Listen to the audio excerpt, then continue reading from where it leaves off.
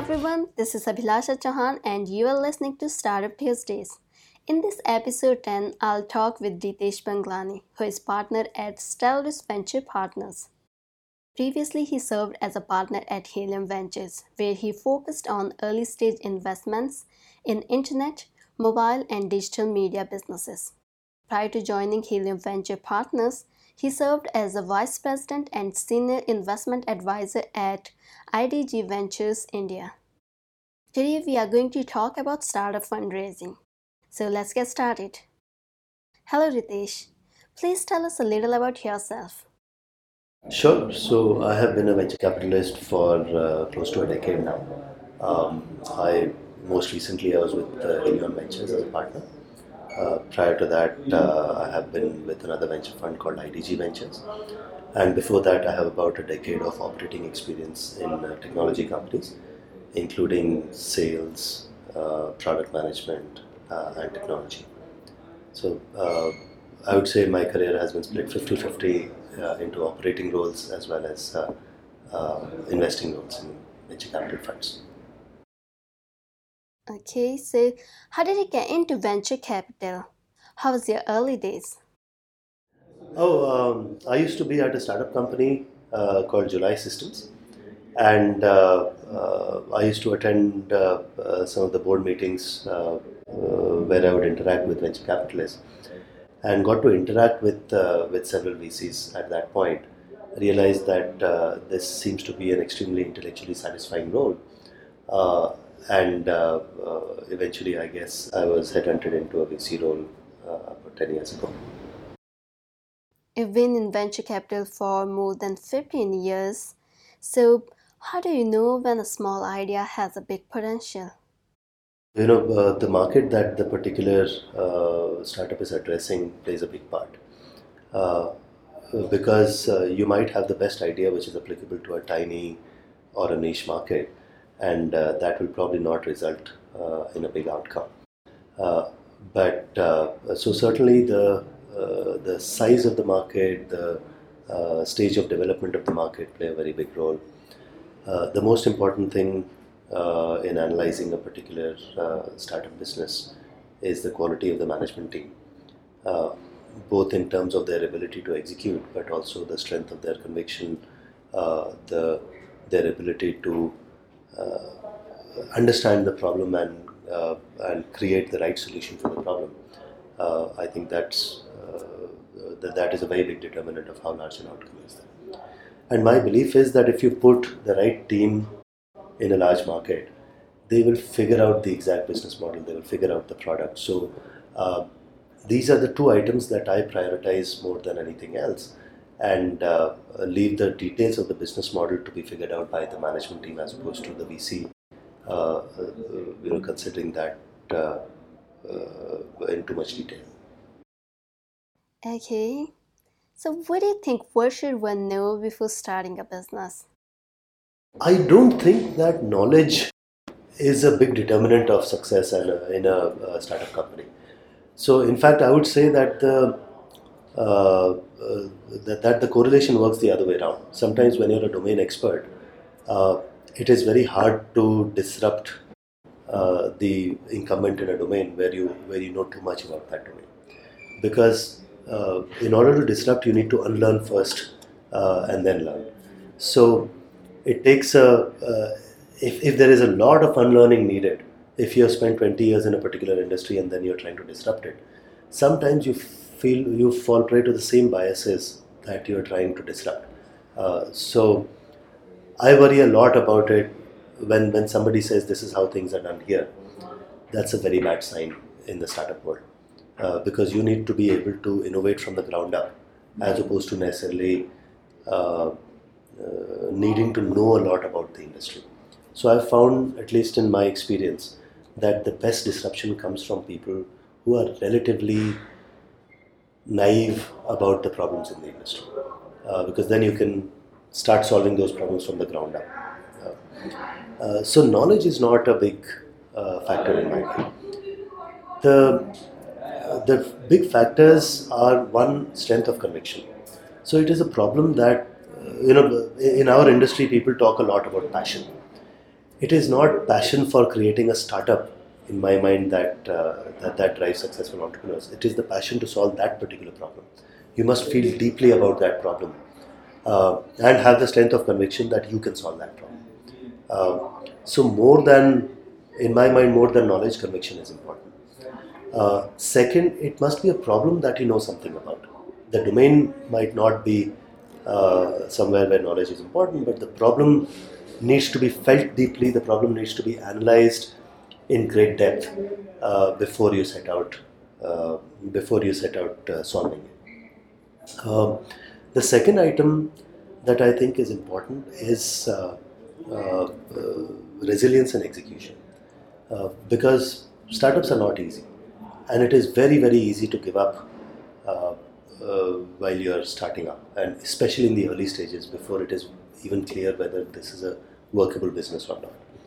And that is where I think a lot of the startups that falter in the early stages, because while the entrepreneurs might believe the conviction part, but they do not necessarily have the resilience of execution, that even when things are not going well, let us keep plugging away at it. So in my mind, these two are very good predictors of what you need to have before you start up, as opposed to necessarily having domain knowledge or experience in that particular industry. What do you think? Who should start a company? How could one decide if he's the right person to do it, and is it worth doing? So it's a difficult question to answer, because it's not as if you can put entrepreneurs in a mold, that there are good entrepreneurs and there are poor entrepreneurs. I think if anything, the by definition entrepreneurs break the mold. So uh, I think rather than think about whether you're the right person to start a company, I think you need to think about only these two things.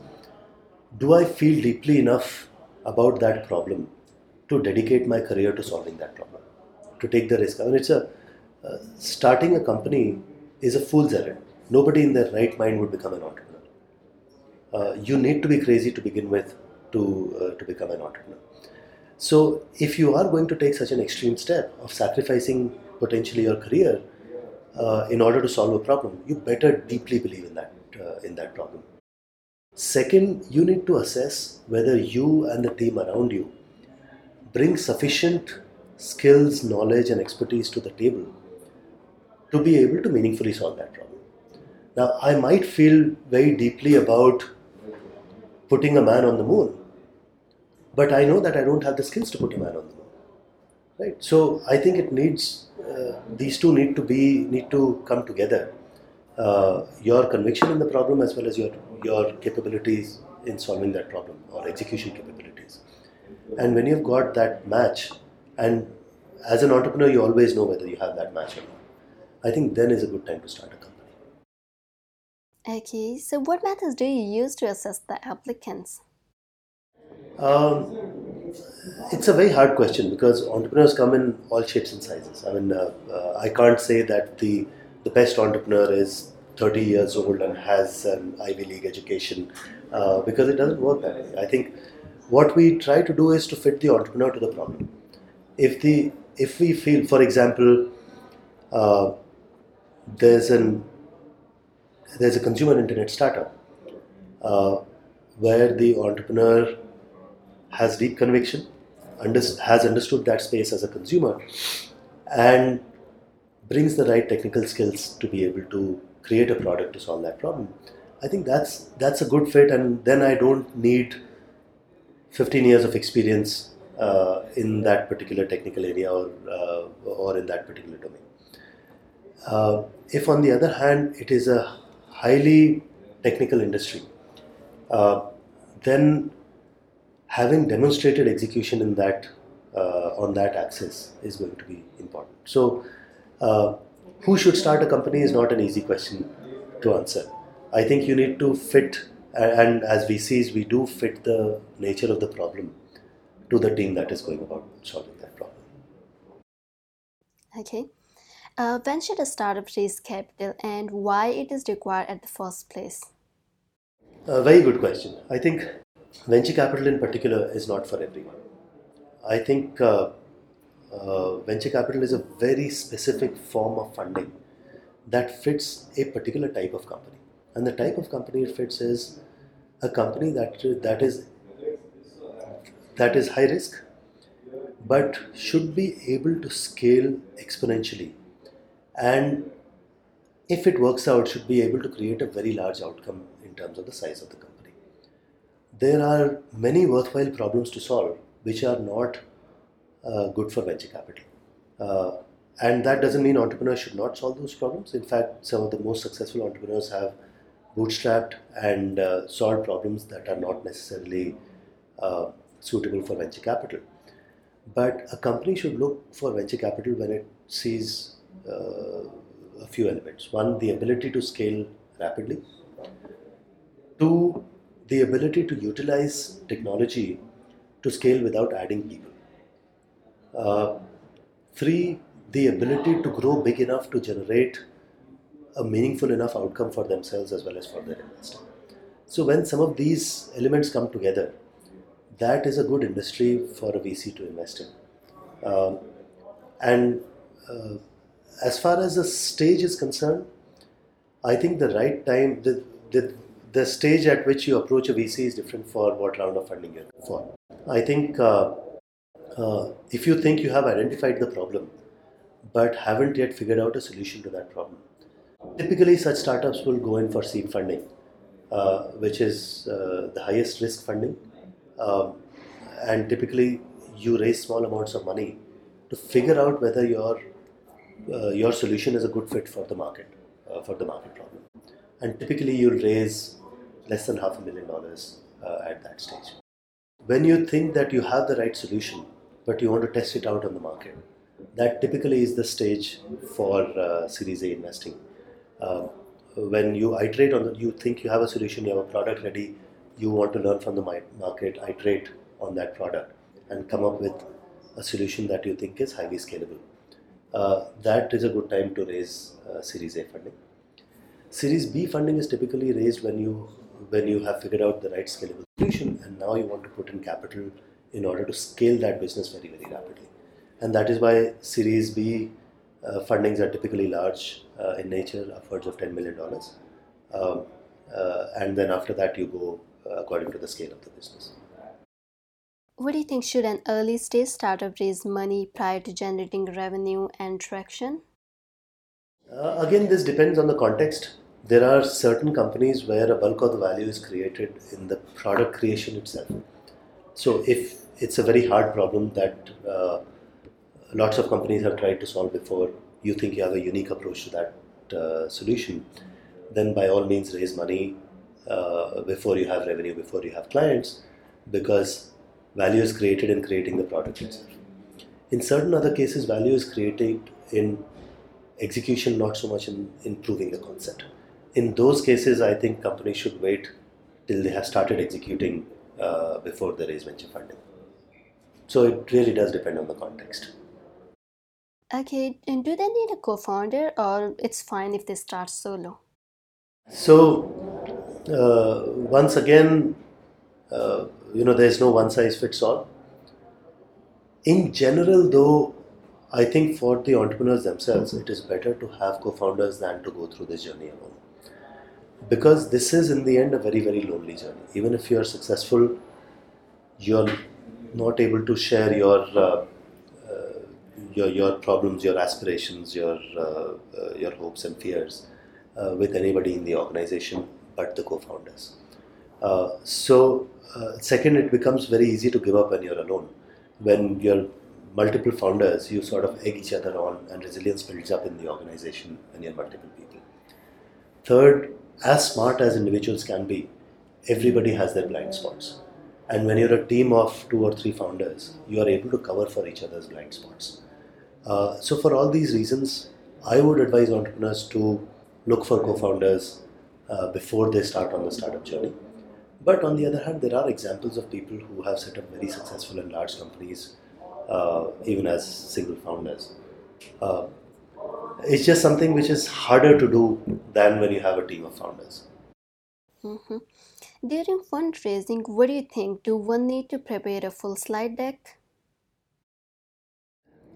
there is absolutely no need for a format or for a deck. I think as long as you have clarity on who is your customer, on what is the customer's problem in great depth, on what is your approach to solving that problem. I think the format in which you present this is irrelevant. Entrepreneurs should not pay too much attention to creating a slick slide deck for presenting to investors. They should certainly not create a 25-page business plan to be sent to investors, because investors will not read 25 pages. If you are not able to articulate what you do in a 5-minute elevator pitch, you probably don't have a pitch yet. So uh, I would advise entrepreneurs to think through the big questions and be able to articulate those big questions as crisply as possible, even verbally, as opposed to spending their time preparing charts on a slide deck or preparing data tables in a business plan. I think it's much more important to understand your customer and be able to articulate what your customers want than create a pretty document.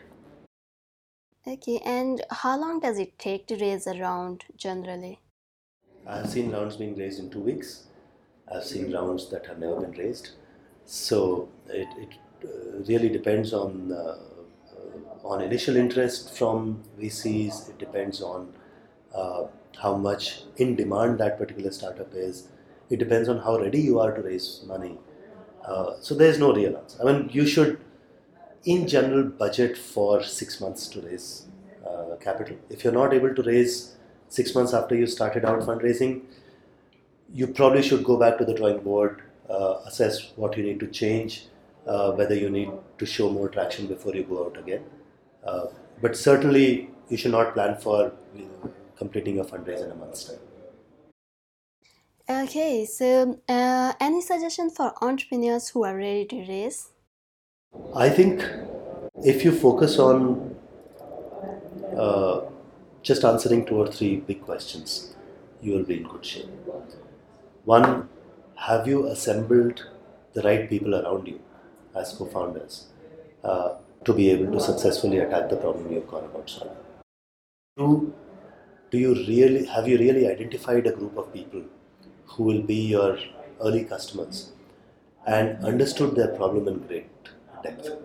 Uh, Three, is your solution going to be applicable to a large market, uh, which would make it attractive to venture investors? I think if you have good answers to these 3 questions, you should be in very good shape. Well, that's all the question I have. Thank you so much for your time. Thank you so much. Next week, I'll talk with Parag Dhul, a venture capitalist with 20 years of experience, and the topic of discussion would be same: startup fundraising. As always, come back and feel free to add the podcast to your favorite RSS feed or iTunes. To stay updated with all the latest happenings, you can follow me on Twitter. You'll find the link in show notes. Enjoy the rest of your day. See you next time. Bye bye.